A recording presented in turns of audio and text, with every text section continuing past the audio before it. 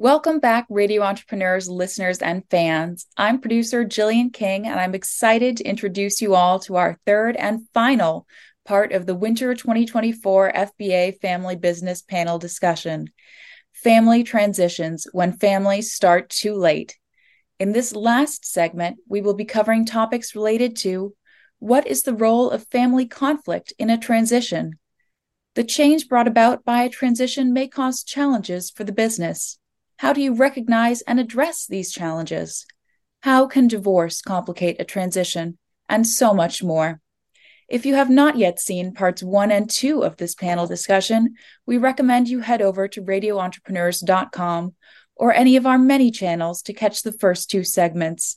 All of these discussions are intended to be highly relevant to both family businesses and to entrepreneurs of all types. So be sure to follow Radio Entrepreneurs on LinkedIn, YouTube, Facebook, Spotify, or any of the many other platforms we stream on to see those first 2 segments. Next, I will introduce our panelists and the moderator for this discussion. For the full introductions, please refer back to part 1. We are joined today by Stephen Wilchins, founding partner at Wilchins, Cosentino & Novins, and Chris Lynch, President and CEO of Lawrence Lynch Corp. Welcome all. Last but not least, Radio Entrepreneurs host and CEO of Mage LLC, Jeffrey Davis. Welcome, Jeffrey. I will now hand the conversation over to you. Thank you very much, and welcome back to our third segment, Chris and Stephen. And for our listeners who have just tuned in for the first time on these 3 segments, I encourage you to go back to segment 1 and 2, but especially segment 2, where Chris describes the journey of his family business, which is now entering its 5th generation. So, it's quite a journey, and I think it's worth listening to and hearing that as well. So it's something that most families aspire to, few achieve. Congratulations, Chris. Back to the second segment, again, a little getting in the Wayback Machine, Steve. I'm dating myself by saying that. There is something you wanted to add about phantom stock and the importance of it in trying to work a family business transition. So I'll let you start off with that. So as we mentioned, the phantom stock is a very good tool to use with key employees. But at the same time, the negative is sometimes the owner who is not sure of implementing the phantom stock agreement. If it's done, you have the ability to change the contract, the phantom stock rights. And one experience I had with a successful business was the owner implemented the strategy and in the agreement insisted that he had the right to terminate at any time the stock award, after a number of years. And I felt that was probably not the best strategy. So we were fortunate and we convinced him after to make that change and live by your word.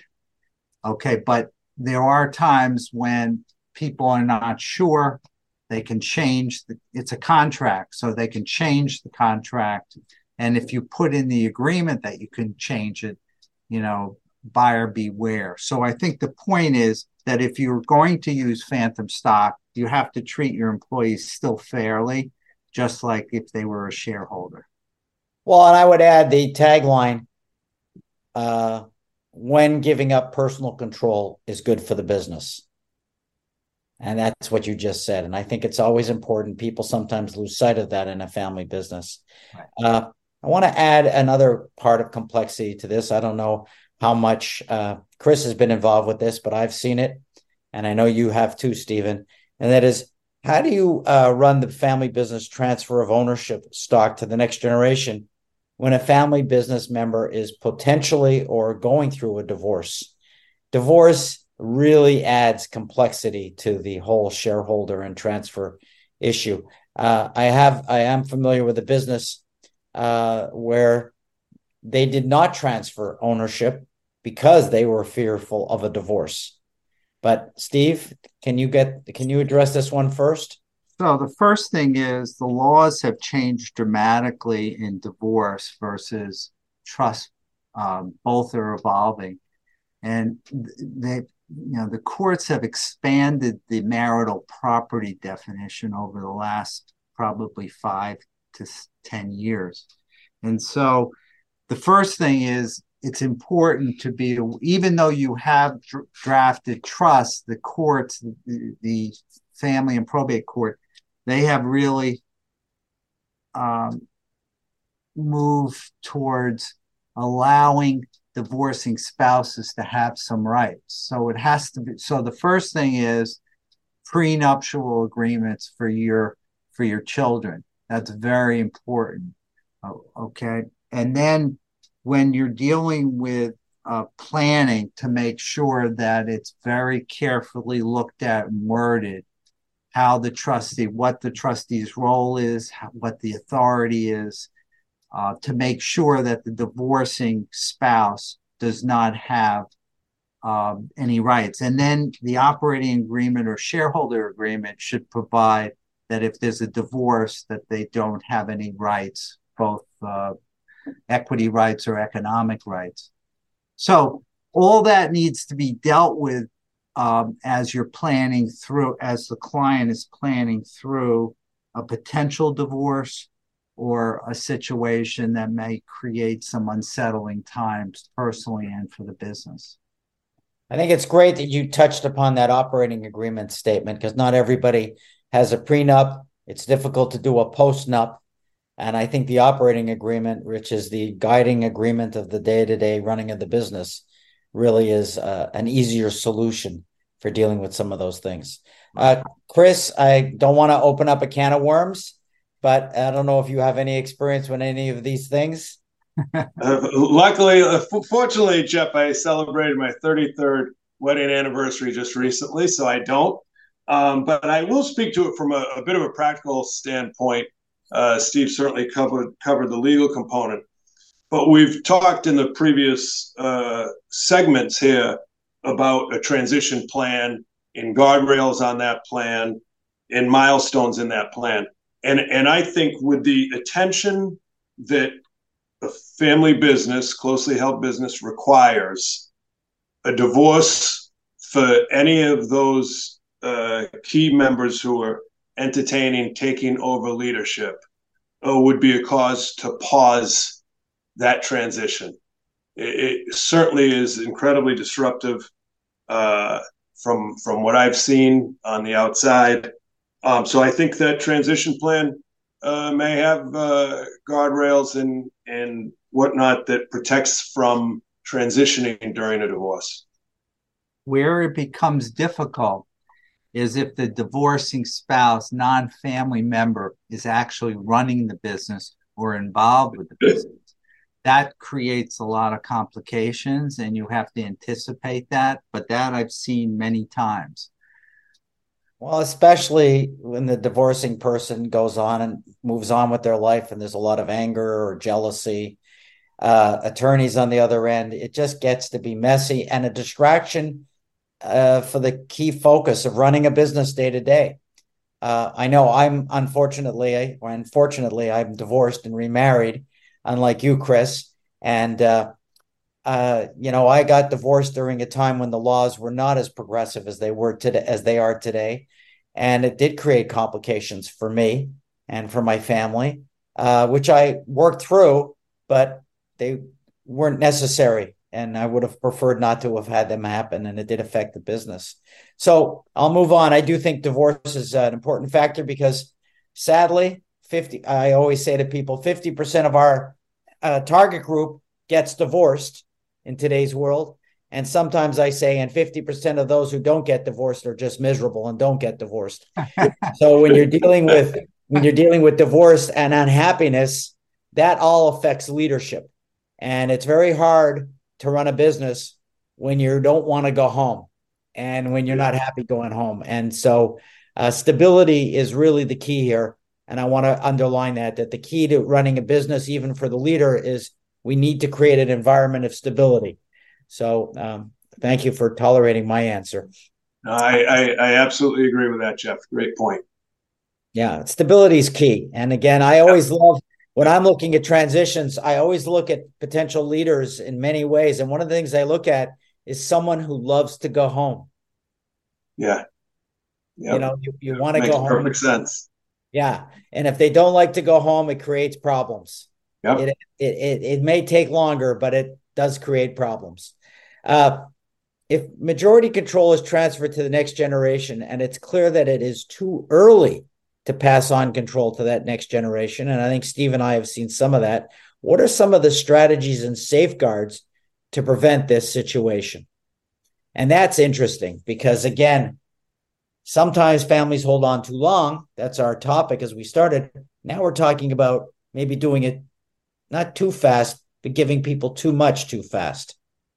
What are the safeguards? And again, I throw it at you first, Steve. You are the grand poobah of answers in this area.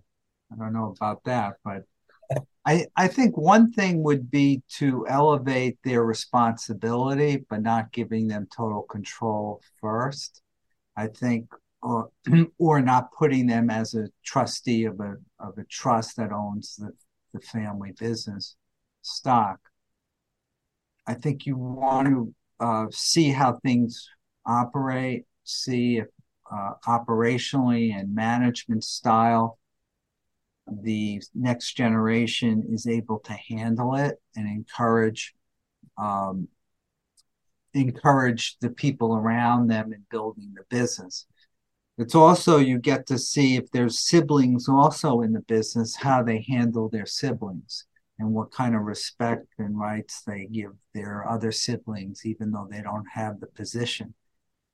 So that's one way of looking at it as a second look. So it either having the major shareholder retain those rights, or having the major shareholder offload those rights to a board of trustees rather than one individual or the spouse.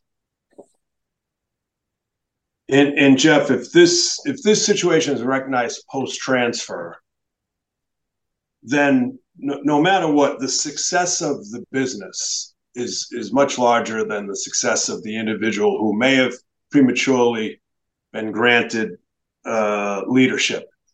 So I think at that point, you still need to step in and create a team, employee team, or both employee team and an outside team to help manage the business. Because this, again, the success of the business is going to create success even for this individual who may have been prematurely put in a position to lead. Right. There's no actual control, but once you give control to someone and it may be premature, I think the people around this person, you have to encourage this person to consider different alternatives and suggestions and probably form a board. Yes. Okay, at that point, to listen to different perspectives, because at some point it will resonate and it will sink through, and that person will listen to some people, and hopefully they're competent and able to move this business along. I'll add 2 points to that, and that is one, first, second, third, always the business comes first. I always make sure the business comes first. The other one, which always worries me when I'm looking at families, is that power and authority can become intoxicating and it can change people. So what goes in is not necessarily what came out of the process. And what I'm looking for are people who constantly strive to learn, but also can maintain a sense of humility. And if they can maintain that sense of humility, I think that can overrule sometimes the intoxication of power and authority and money. So I think that's always important. Now, here's another one. One of the things I always talk to companies about, I always say, do you know, of the top 20 companies in the United States in 1901, only one company was on the list in 2001. And they're like, do you know who it is? And no one ever answers. It was GE. And they were not in the same business in 2001 than they were in 1901 because they changed their business. So during transitions, you can put people in based upon what the business was today. And tomorrow, the business could change. We have technology revolution going on, computer revolution, AI revolution. Some people think a geopolitical war going on in the world. So what do you do, guys, when you put in the right person, but the conditions to running the business or what the business needs to be changes? How do you prepare for that? Well, Jeff, is as you've stated earlier, it is the complexity. And if you run a family business, you are most attentive to everything, and particularly everything that adversely impacts the business. So I think to recognize how those changes are impacting, be it good or be it that they're impacting the business in a negative way, you simply need to adapt to that and resolve it. I mean, that's all about running a business and leadership is recognizing challenges, recognizing when things aren't going right, and find solutions to overcome it. So I think just the attention to those challenges and dealing with them is the way to handle that. Right. I think that's good, Chris, but as well as to add that there are areas that one really miss as you're focused in. I'm not saying you in particular, but a person is focused in on their business. They may not have the true understanding or capabilities to have the vision to see this or something else. And sometimes it's important either to get the top leaders, leadership of the company and or a board to fill in spots that the person really would not see, okay, or really understand what that means to the company and to the industry. And that's a real trick, and that's a real leader to be able to see that and able to admit that I can't make that, I don't see it, I need to help some way. Well, this is one I've seen many times, and it's interesting for me. This is where I love transitions and I love next gen, because if you have the right next gen, sometimes the parents, they've been running the business this way 30, 40, 50 years, and they're really good at it.